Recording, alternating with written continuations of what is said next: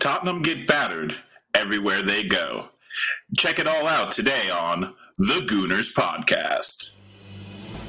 Once upon a time, way back when there were only 9,000 Arsenal podcasts, 6 young men from various backgrounds. A young basketball prodigy with more trophies in the last 20 years than Tottenham Hotspur. An Irish kid with a horrible haircut. A young Jewish nerd who hadn't discovered food yet. A child from Hemel Hempstead who didn't want to be English no more. A handsome young man who learned to play football on the hard streets of Disney World. And a young Mexican AC Milan fan. Hatched a plan to take over the world of Arsenal podcasts. But then these boys became men.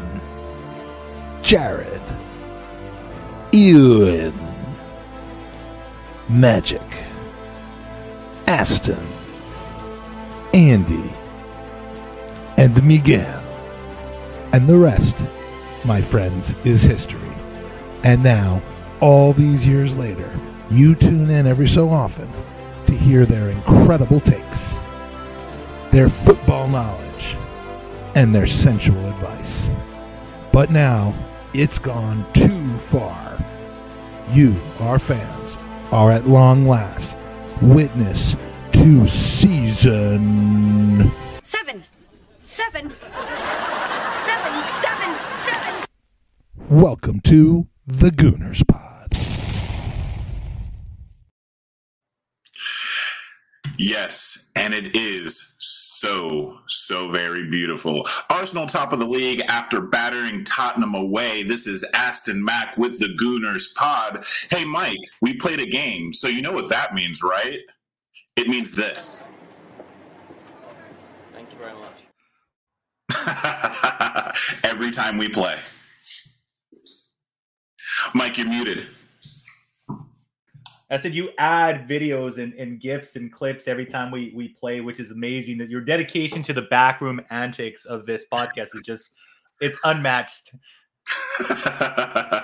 Thank you. I appreciate it. Hopefully everyone out there is doing well, and it's a very good afternoon. I mean, how could it not be? Arsenal again at the top of the league. Do want to do a couple of quick shout outs. I see you in the chat, Chris Moss, Josh Page, Raymond McKell. Thank you guys for joining us. And again, if you like the show, if you like us, give us a like. If you really like us, go ahead and subscribe. Maybe you might find some hidden content. I know Mike's wandering around London right now as we speak, and you never know when you might get a live video from him. That is true. This is the first time we could guarantee that Feinberg isn't going to crash the podcast, because where he's at, it's too hectic right now. He is at the Spurs Stadium, probably shit-faced and celebrating out of his goddamn mind. Hopefully he makes it out of there safe and sound. But I am sure, and I mean I am 100% sure, if it's not posted on this YouTube channel, it's going to be posted on TGP. On Twitter, he is going to 100% provide you with some solid videos of some celebration. Right, and there's a lot to celebrate, so let's just get at it. Today we happen to play a game, and once again, for not the first time, or at this point not the 15th time this season, we looked completely like the best team in the league. What do you have to say about it? Dude, you've asked in the past whether I think we're going to win the league, and I battle. I battle and I struggle. Yeah, you're tempting me, dude. I battle and I struggle with it because it's kind of one of those, it's too good to be true. It's too good to be true. But there are no easy games, but we're making certain games look easy. And as much as people like to dismiss us as far as being like, it's only this, like, last week or the week before, I was like, it's only Brighton, and like, oh, but Brighton scored 2, but Brighton just cut through Liverpool 3-0 as well. So it's nothing to sneeze at. We can't just underestimate and be like, it's only this. There are tough games. Every team's going to get at the Arsenal. Every team's going to get at any other bigger club. And we seem to be running over these hurdles, these tests, right? We keep on saying this is going to be the test. This is going to be the test. And I don't know how much more quote unquote tests had to go by before people to start believing. But even me, for as much as pessimistic I'm trying to remain, because it's almost like I don't want to get hurt, Aston. But damn, dude, when you see these type of performances, and don't get me wrong, it's not like Spurs didn't have any joy whatsoever. But when you see these type of performances, this type of level of game management, if you will, we weathered the storm really well in the second half. Ramsdale came up big in a few opportunities, as he has in the past, and it's difficult not to start dreaming, so to say. And I mean, look, tragic way for City to lose with that, that obvious offside that I guess through the books it wasn't, but I mean, we'll take those, man. Yeah, first of all, we'll come to that, because I literally don't know how can you not say that United have the refs in their pocket, because I don't know what the definition of interfering with play even means anymore. like I've literally lost all sense. But I rather focus on Arsenal, and I think that one of the things that I'm going to throw this at you, and it's going to make you even more uncomfortable. But did you know that Arsenal have never lost at Tottenham anytime they've won the league? We just won at Tottenham. Just another stat to put in our piggy bank. Just another feel good moment. If you guys see the picture of Ben White circulating, he did the Theo Walcott 2-0 as well.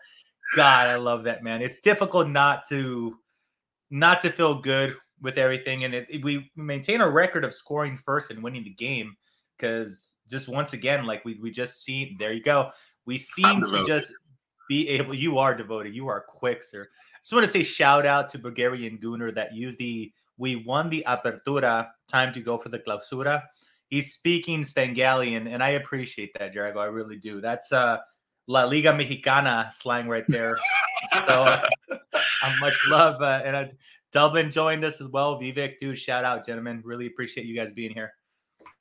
But should I? And this is the thing. And I don't want to take anything away from Arsenal, because we are very, very good. And at this point, like you said, it's almost become like a trope for us every single week. This is the test, and then Arsenal pass it with flying colors. Like, again, there's been maybe 45 minutes of football this entire season where we haven't been clearly the dominant side. Now, the only thing I temper that with is, should we really be all that excited for beating Spurs? Because they're god awful, and it's about time that we started saying that with chest. I mean, Antonio Conte, more like Antonio washed up. Am I right? Yeah, he's losing his magic, and lest we forget that he signed an 18-month contract, it seems lesser and lesser likely that he sticks around at the end of the season. I just don't see it happening. Their squad is aging. So TikTok, not only on the manager, but TikTok on having Son and Kane. And like we saw what they could do. They have a tendency of playing these really small margins type of football where they sit back, they weather the storm, and a Kane, Son, Kulusevski like brilliance will net them a goal, right? We saw that. They challenged Ramsdale multiple times in the second half, and Ramsdale came up big in multiple opportunities, but that's kind of their game. So when they go up against a team that's a little bit more crafty in possession and knows how to cut them open, and when they're trailing, it's really difficult for them to come in. So they get their chances. Kane is factually good at football, as much as we don't like to admit it. But again, Ramsdale big, and this time those fine margins, those how the fuck did Spurs win that game? How the fuck did Spurs win this game? This time, didn't happen, man. Got Gabriel, Saliba, big games. Ben White, Zinchenko slightly shaky by his own standards, losing possession a few times. But at the end of the day, man, this back five, if you will, including Ramsdale, they bail each other out. That's just the theme. It's the team spirit that they have. So we limited their opportunities. They had a few chances, but at the end of the day, our back five came up big. You'll have to see it. Yeah, and that's one of the things. And again, I want to repeat, we are the best team in the league. And I'm saying that with chest, full stop. And the reason for that is the other team that you think is the best team in the league, well, when they had their derby, they did the same thing. They absolutely dominated United, much like we dominated Spurs. And the lesser team, so to speak, always has to rely on fluky moments of magic. Like we're not going to make a goal out of sustained attacking and pressure. So what we're relying on is just a moment that we can slip through. And in the first half, the reason why we named the podcast The Tale of Two Keepers, I think we showed off exactly the difference in quality between the sides. Every time Spurs try to eke out a little magic, cast a little spell, it seems like, especially Ramsdale had the answer. I think a Kane header at the end of the first half. There was the sun chance. I mean, like, compare that to Lloris's response to Saka, or I'm going to be honest, Captain Fantastic he may be, but Lloris should be saving that goal from Odegaard every day of the week. Yeah, it was well placed, but it was also telegraphed. So to your point, yeah, you would think that he had the opportunity to take one extra step before diving to the ground, but that's what a well placed shot would do to you. And so, yeah, he was slightly stone reacting. First goal, Aston. Look, I know I'm an Arsenal fan, right? And I know this, but in my opinion, ball was headed towards the net. I know they give it as an own goal. I feel a little hard done by for Saka. What's your opinion on that?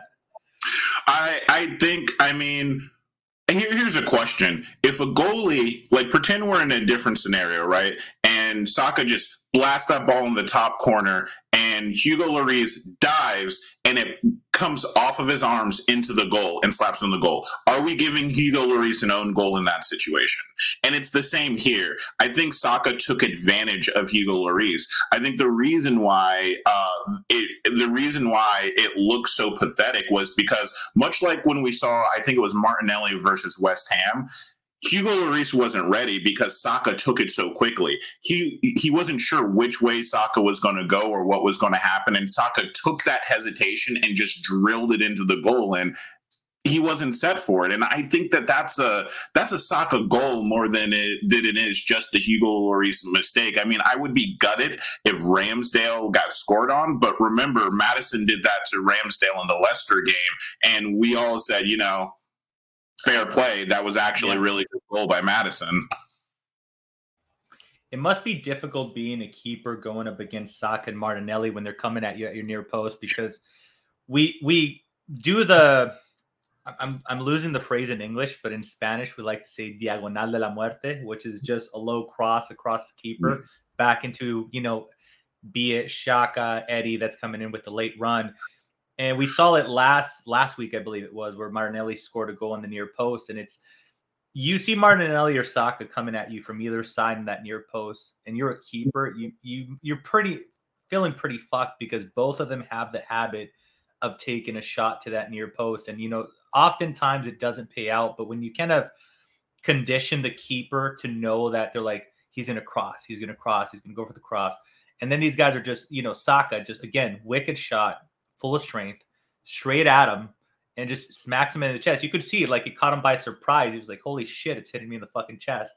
So, dude, it's lovely to have these two wingers at our disposal. It's lovely to see Smith Rowe coming in at the end of the game, getting a few more minutes. I had predicted on my other podcast that I jokingly said Smith Rowe is going to come on and score a third. It would have been nice just for banter. But at the end of the day, dude, kept a clean sheet, top of the table, and 8 points, and it's difficult to not be happy about it.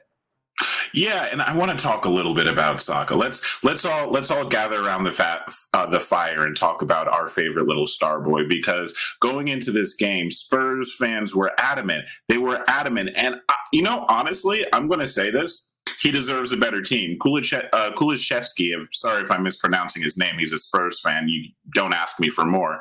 But there's always this comparison, and they always want to talk about how much better he is. And I don't actually think he had a bad game. He tried to do what he made of what he could. But Saka absolutely destroyed the right-hand side.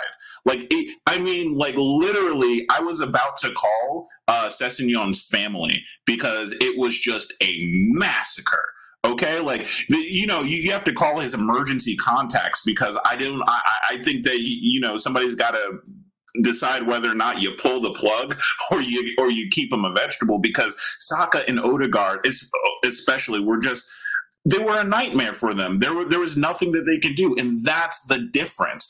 Yes, Kulusevski has some great touches. He can see a ball. He can kick a ball. He's got a good shot. He's clever. He's creative. But when it comes down to it, Saka has all of that, and he puts it together in a way that every single week he delivers an absolute just take a bow, son level performance. And at this point, I don't know why we're keeping him out of the conversation. He is world class. He's done it.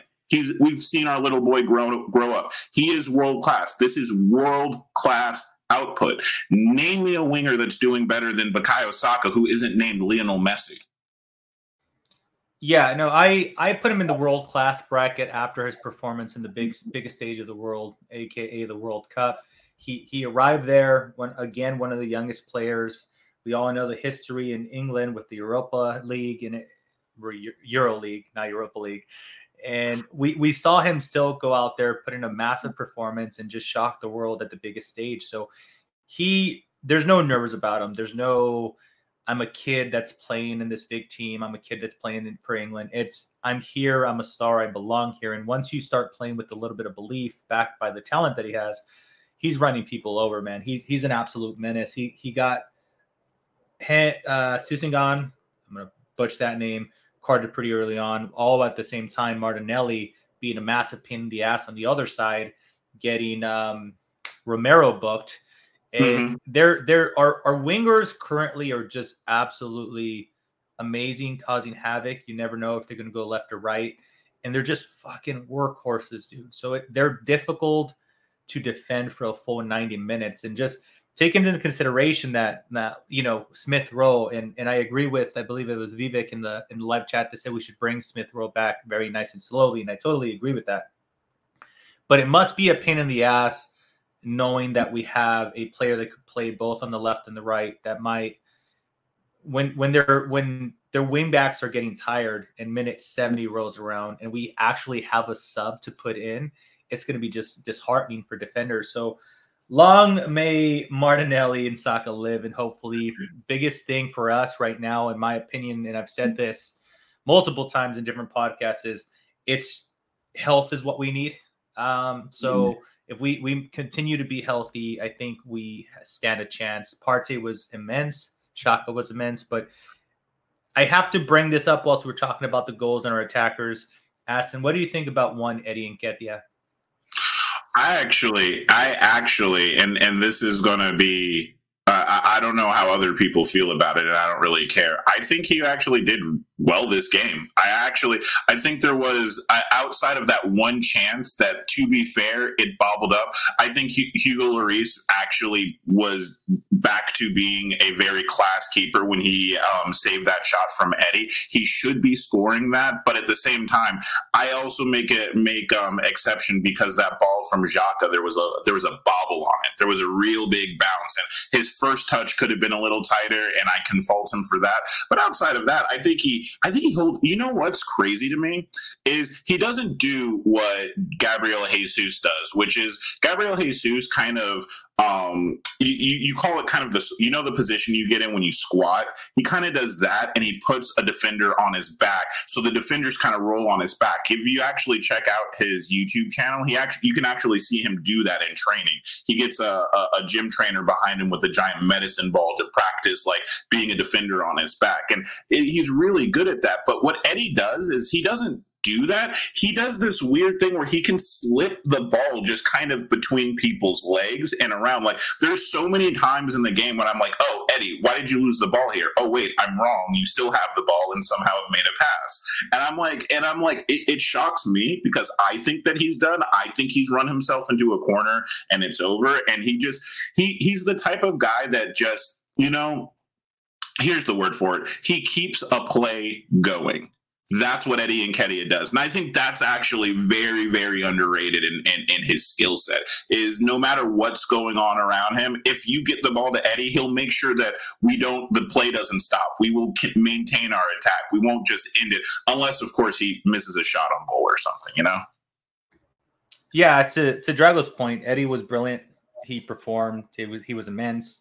he should have scored the third, having created that space. But the more you see Eddie play, be it, and there's always bias out there, right? So you could always take the side of, well, Eddie's playing well because the team is playing well. You could be biased if you want to, but the more I see Eddie play, I don't see a massive gap in work ethic, and I don't see a large difference between how Gabriel Jesus plays and Eddie plays. I think they both have been, and Eddie learned this, for the record, because Eddie wasn't this type of striker, at least from the little that we saw him the last couple of seasons.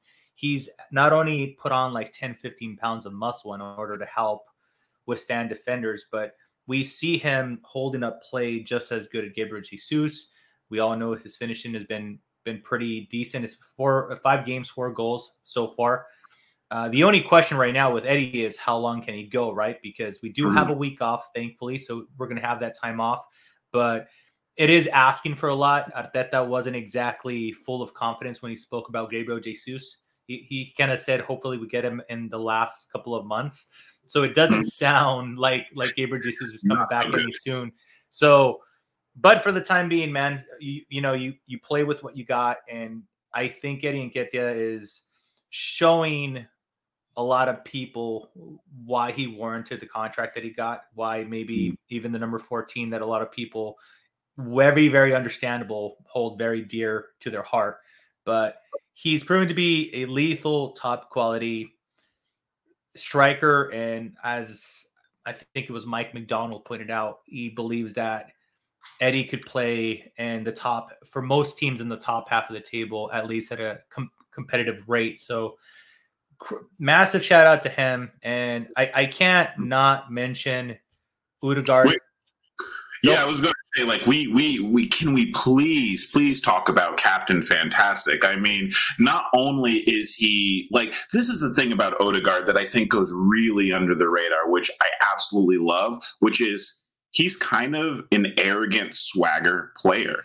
He's kind of like, you know what I mean? Where once a game gets going and he kind of starts feeling himself, all the flicks, all the tricks, all the little, like, sultry little moves that he does, and you can just tell he's feeling himself. And recently in an interview, we had him say, I'm really living my football right now. I'm really living it. And, a lot of the times we criticize Odegaard, a lot of people will say he's not the most vocal captain. He's not the most, like, guy that's going out there to tell you. That's because he speaks with his feet. He speaks with his feet, man. And when Arsenal are on top, it's Odegaard's the one that's just putting people down, reminding them of the gulf in class, the chasm, the Grand Canyon size just space between us and every motherfucker that tries us. And I like what Dublin said right there. Put the world-class sticker on Odegaard too. And it's difficult not to at the level that he's playing, because, as you said, Aston, he's playing with a level of swag and confidence that is just absurd. And unfortunately, he's one of those players where the ticket, the sticker of Real Madrid reject, kind of stays in there. But for those people that have that mentality, like, he couldn't make it there, I always try to encourage, like, remember that Patrick Vieira was a failed player in Serie A. Henry was a failed winger for Juve, et cetera, et cetera, et cetera. Just because it doesn't pan out for a player, maybe the road to the first team is not there, maybe not be as clear, maybe they're playing in different positions, different tactics, et cetera, et cetera. But Odegaard has been one of the most consistent players we've had all season. 18 games in, plus a few cup games. Lest we forget, as marketed, for the people that do believe and are, like, undisputed best league in the world, and there's a really great argument to make that they are the best league in the world. They're the most money. They are the Super League, as we've said in the past. He is performing at a not just ridiculously high level, but a consistently high level. So it's going to be really difficult to just dismiss it as like luck or anything, because with the consistency in which he's doing it, he's turning people over. And to your point about not being vocal, what you notice a lot with him is he's not vocal in the sense that he's shouting at his teammates, but let's just label him Italian, if you will, because every other time he doesn't have the ball, you see him pointing there, pointing there, hit right here, pointing like right here at the bottom, like ball right here, I'm ready for it. And as he's doing this, like pointing down, it looks like I'm doing the DX suck it sign right here. He's doing like that. He's already turning his body, preparing, because he already sees Martinelli on this side, Shaq on this side, whatever you want to see it, right? So he's leading, he's just not screaming. And that's perfectly okay. You don't have to be a massive guy where like, I get it. You know, not everybody's Zinchenko level of passion. And he's been warned, because you can't be celebrating like that, because he's a little out of hand. Zinchenko should not be celebrating like that. So I'm glad that the FA took the time to talk to him. But he's a player that continues to work. Go for it. You think that the FA is going to go to Spurs? Dude, listen, I'm waiting for the City one to come through. Here's the thing. They opened up a massive can of fucking worms, right? Because they're like, anything over 3 players in excess, right? Then we got... And Arsenal fans are going to do what Arsenal fans do, right? We're all over the place on Twitter and online, so you and I are going to see it at, plenty of times on our timeline. But when you say that because they contested a penalty too hard, and this is like the second or third time this season, but then you see the Fulham game, everybody crowded. You see the Manchester City game, and don't get me wrong, I understand their anger, but not only did they bust up the ref there, they followed him to the tunnel after. I'm still waiting for that. But then I saw it floating around. Dude, thank goodness for the Twitter detectives, because they're like, they posted the actual FA rule, and it said that the home team is in charge of controlling their fans. Well, they failed, because he literally fucking kicked Ramsdale in the back. And not only that, leading up to that, Richarlison shoved Ramsdale's head. So these are 2 things that the FA Cup should be looking at, but they're not exactly covering themselves up in glory with their inconsistency. That is the biggest thing against the FA, is the inconsistency. If they continue to, attack one, perceived to be attack one team, and turn the blind eye for City or Spurs, who have been a long-time favorite of theirs, like their players diving, never picking up a reputation for being divers. If this continues to be like that, it's just going to add more and more pressure. So hopefully they do. Honestly, this would be fucking scandalous if they don't. Like, legitimately scandalous. One thing about that incident, Aston, I have to say that just, it fucking cracked me up, because immediately shit hits the fan, or player starts going over there. And I see Mikel Arteta, right, just sprinting as if he's fucking playing. And you see him just pulling people away, right? But when he got a hold of Xhaka, I knew you were going to say that. And Xhaka keeps on like turning back, and like Xhaka got that like these motherfuckers thing going on, right? And you just see Arteta, and he's like smiling, like, yes, I know, motherfucker, I know, but get your ass over here, because I'm not trying to get suspended. It was the funniest thing to see that contrast of energy, right? I swear to you, and I'm probably completely mistaken, but I swear to you, he turned to Xhaka. Xhaka's trying to turn around, and I swear Arteta's like, remember what we said? We shake it off. We shake it off. And I swear to God, Xhaka says, we shake it off. And he just like starts walking the other way. I'm just like, what? Like, I love it, but I love it because there's a moment, whether that's what he said or not, what I can tell you actually happened was there was a moment where Mikel Arteta reached Xhaka, and in his mind, Xhaka literally said, in his eyes, you could see it, I'm not going to get fucked over on this. Like, we won. We like don't let them do this to us. And he walked away, and that right there is why Mikel Arteta is better than Conte.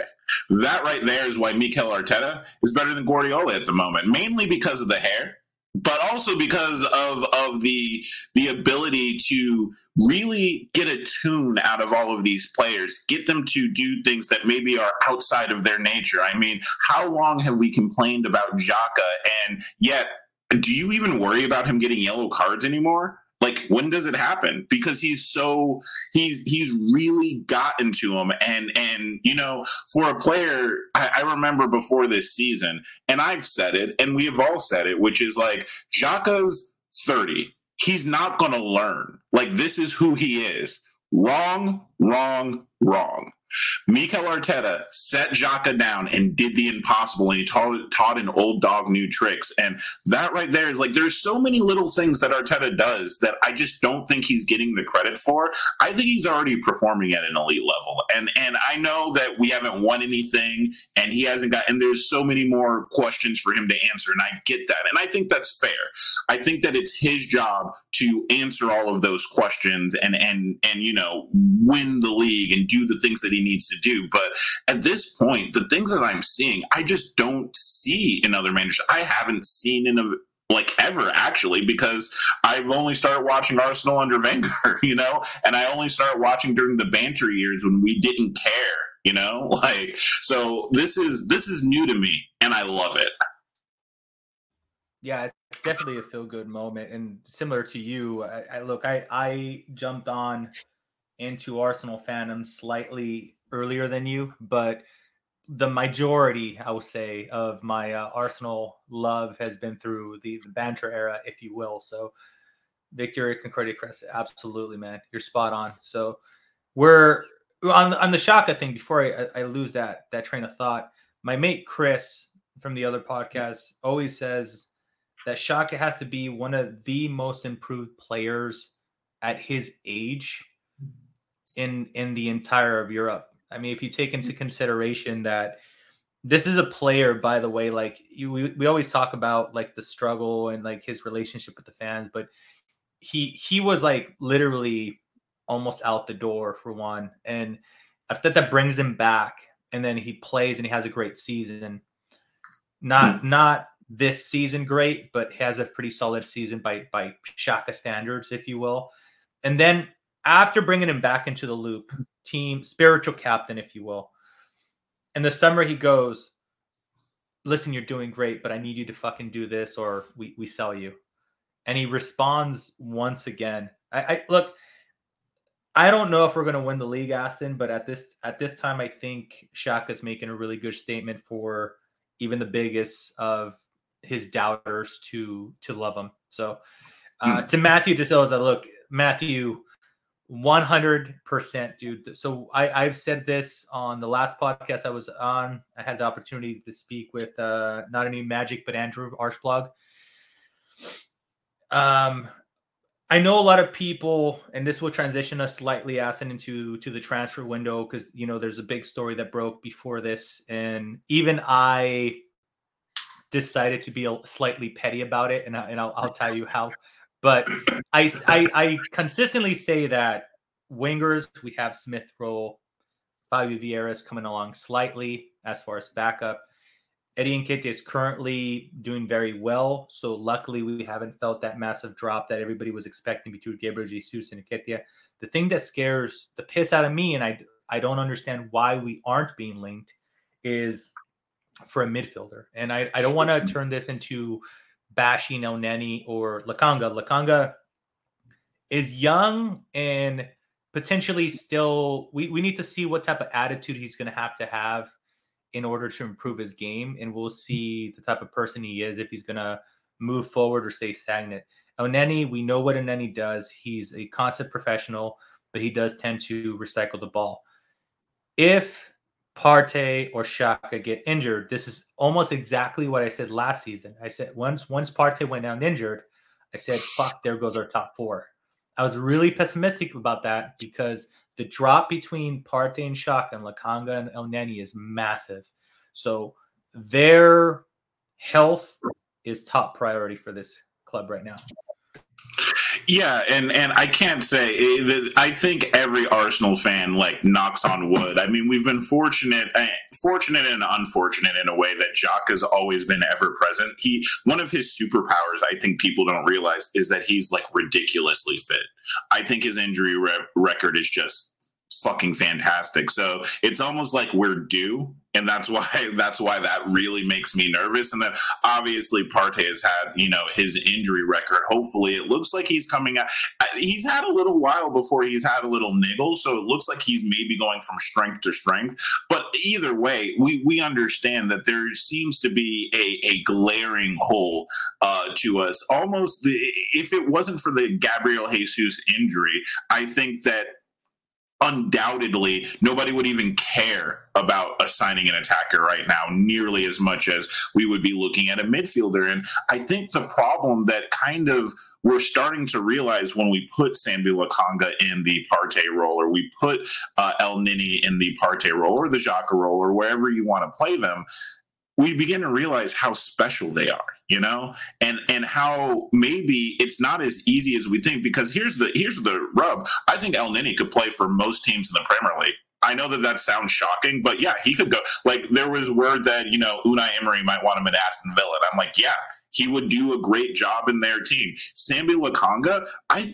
still think he's like a Brighton level, he's still a player. And, and I'm waiting for him to prove me wrong, because there was a time I said that was in Eddie Nketiah's level, and I was wrong. And I love being humbled by him, because Eddie has just done everything. He's one of my Haaland heroes, and I love him. But to that point, where are the players that can even replace Xhaka and even replace Partey, that can compete with them for that spot, even surpass them for that spot? And at the very least, when Xhaka and Partey aren't available, can come in and do a job. And I struggle to think of them. Declan Rice comes to mind. Obviously, that's a name that gets bounded around. Sangaré over at PSV is the name that I always try to tout around. But even still, Partey might be one of the best CDMs, if not the best CDMs, maybe Casemiro,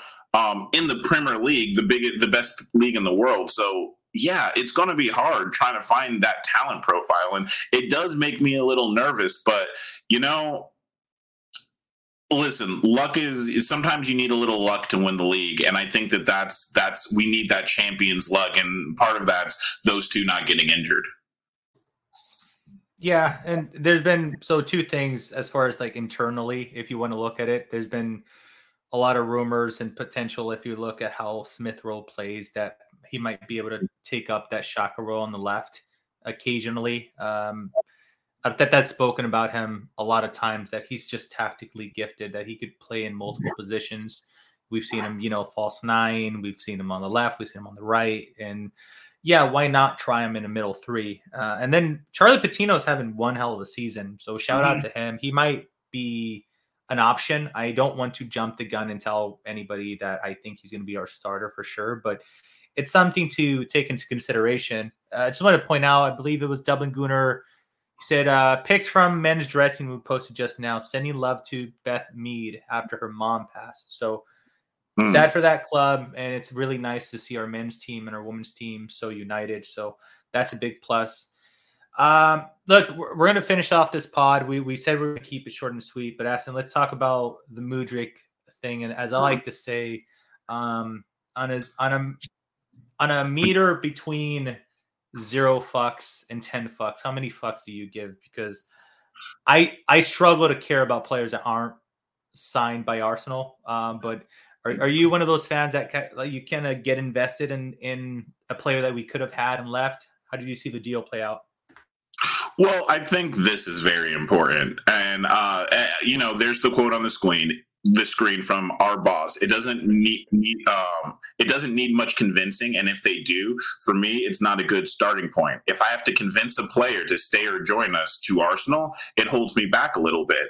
And for me, I think that if Mudryk would have turned around and turned down the Chelsea deal, then it's I would be much more frustrated with the situation. But honestly, I'm not mad that we walked away, and I think that that's a huge misconception. I think that the people that are upset about Mudryk are not upset that we didn't get Mudryk. I think they're more upset at the idea that it's January 15th and we have not signed anybody, and we've been here before, and it doesn't sound like we're linked to anybody. The biggest link that we've had recently is that right back. That's been the most solid link that we've had to hear from. And unfortunately, as much as I want to say, like, I hate this black and white nature of the way that we talk about people, because I think Edu has strengths and weaknesses. I think Edu and Arteta are incredibly good at finding talent. That's why I'm gutted about Mudryk, is because if they were willing to go to 95 million for him, that tells me that that guy probably would have just banged here. You know what I mean? Because they don't put it out like that if they don't think that that's the right fit. You know, they very rarely get it wrong, and especially not expensively like that. But the biggest issue that I have with Edu is all of our deals seem to drag. And I know that people are going to be like, what do you mean? Gabriel Jesus, we knew we were going to sign him before we even ended the league. And it still took like a month and a half. You might say that, you know, oh, well, we got Zinchenko instead of Lissandro. But the Zinchenko links came out at the beginning of the Lissandro saga. So we always knew that we were linked with Zinchenko. I'm talking about Tielemans. I'm talking about Douglas Luiz. I'm talking about the imaginary Vlahovic link that we had. I'm talking about Bruno Guimaraes pointing out that Arsenal came and talked to him, and then they just never followed up. These are the issues that worry me about us as a club. I'm not worried about, I'm not mad because Chelsea signed Mudryk. But listen, they spent $500 million at this point in 6 months. That's wild, but it will sink them for the next years. Goodbye, Chelsea. When this season doesn't go well and you're halfway through next season and it's not going well, you will never ever fill your stadium again. You're a nothing club, and you will return back to nothing. And the only reason you guys ever had any sort of anything going on is because you've been pumped full of so much money that it won you some success. But now your decisions are so erratic, they're going to sink you. And I'm happy that's coming to roost. That's not what bothers me whatsoever. I care about Arsenal. And right now, Eddie Nketiah, Martinelli, and Saka are our only three attackers. ESR is just coming back, and I don't want to throw him in and break him because those three go down.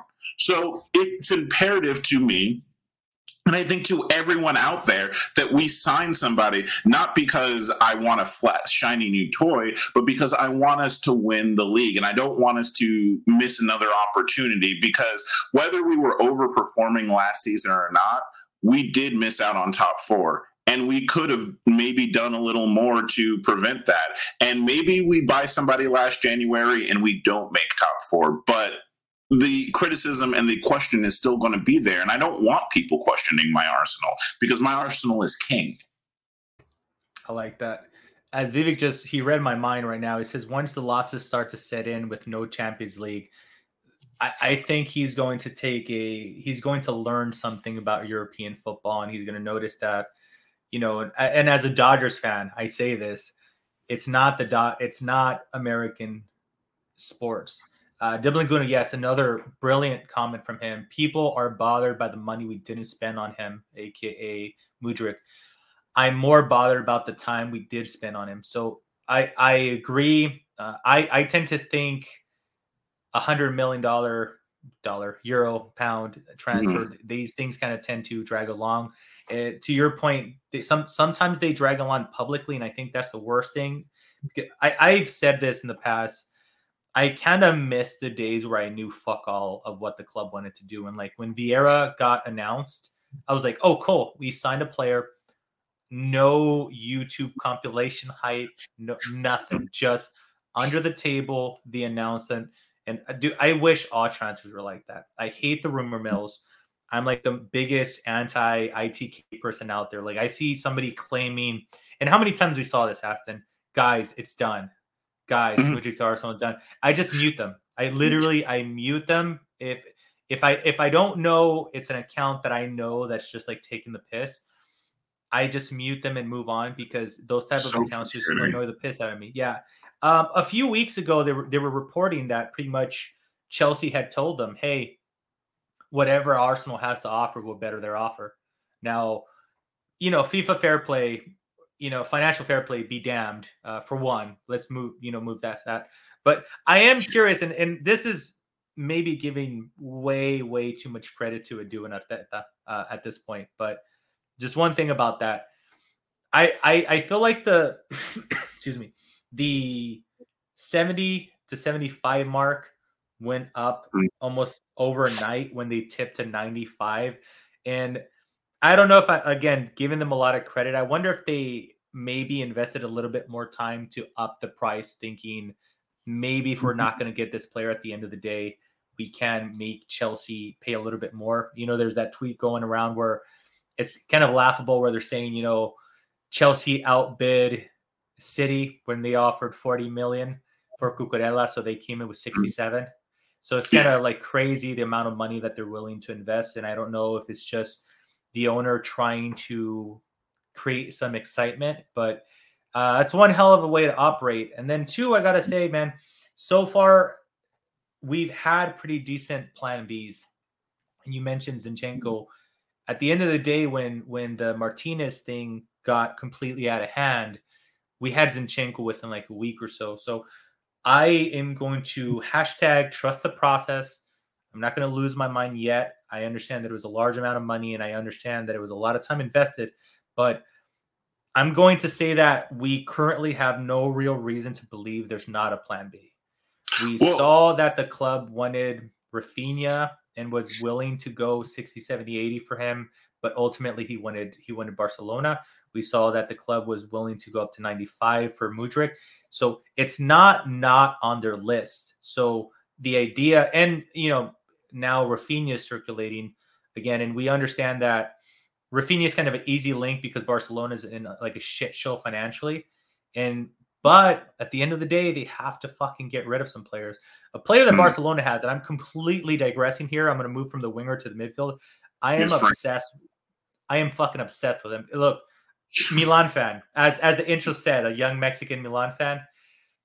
I love that fucking player. He is such a good fucking player, and he's on high wages. And if we could take him off and maybe reduce those wages, and he wants to leave too, that would be fucking absolutely amazing for me. But I'm a big fan of Frank Kessie since literally his Atalanta days, which is like a very, very fucking long time ago. So just spitballing here, but I think there's a plan B. I know that, those links that you mentioned about the Spaniard, I believe his name is Fresneda.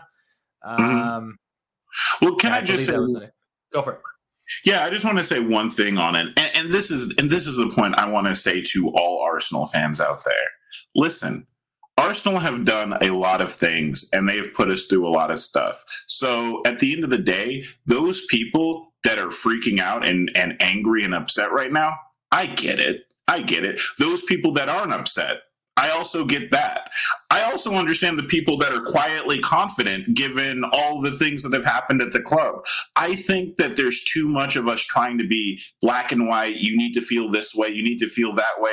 The club has done a lot of stuff. And I think that right now, I think it's pretty understandable that we all draw different conclusions given we don't really have a real set pattern. I mean, if a player's only played 5 games, but you see him score like 4 goals and got an assist, are you going to assume that he's going to maintain that level the entire season? Or are you going to go, maybe there's some mitigating factors? I don't know. It's hard to predict. And that's where we are with, honestly, if we think about it, with this regime. I know that it's been 3 years, but it's still a relatively young regime, and it's still two people at the head of it that have no prior football experience in this way for us to like harken back to. I don't have like Edu's previous CV where I can like see all the transfers he's done. I don't have like, I don't have like a videotape of all of the classes that Mikel Arteta took and his answers to all the tests. So we don't really know. And I think it's fair for people to draw different conclusions. And that's why I think it's a little bit, we need to come off of each other a little bit more. Remember, the thing that got us here, the thing that Arteta's given us back is he's given us our unity back. Okay? We don't need to be Edu in, Edu out, Mudryk in, Mudryk out, whatever. We're all one fan base, and I think for the most part we are. And I think that we need to carry that in. And this is going to be the last thing I say, probably where we're going to wrap the show here, which is Arsenal fans around the world, okay? Say it with chest, say it with pride, say it loud and proud for everybody in the back so the haters can hear you. We are the favorites to win the Premier League. We are the best team in the league, not by fluke, not by the misfortune of other teams not being great. City went out and bought the best striker in the fucking world, and we are still better than them every single week.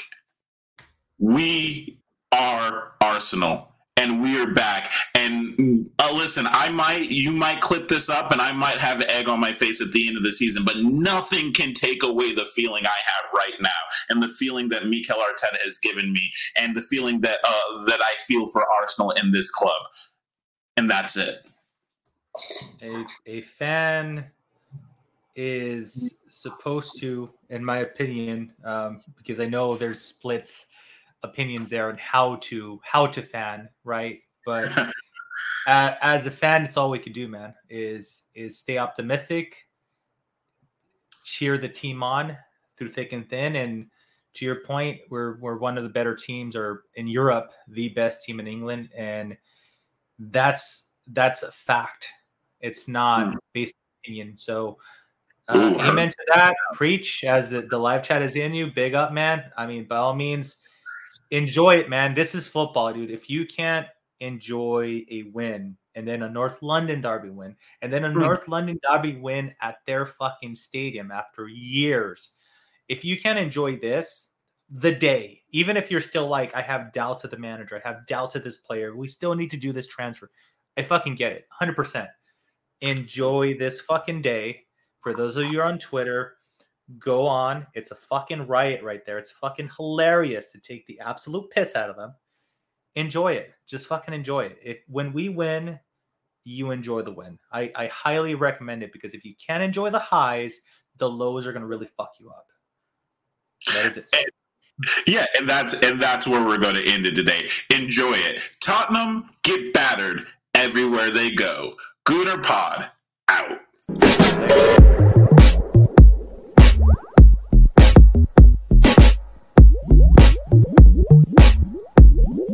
Watching the Gooners podcast, a production of TGP Media, a wholly owned subsidiary of Wanker Broadcasting Company Limited PLC. All rights and likenesses, except for Owen's, are available for purchase and distribution according to the historical tenets of bird law. Make sure to check out the Gooners podcast on Patreon at patreon.com/TGP. Find Gooners v Cancer at goonersvcancer.com. And don't forget, get them credit cards out. The Gooners podcast has been brought to you thanks to a generous investment from Elon Musk, as well as the letter G and the number 69. Remember, Gooner family, that Tottenham get better everywhere they go. TGP out.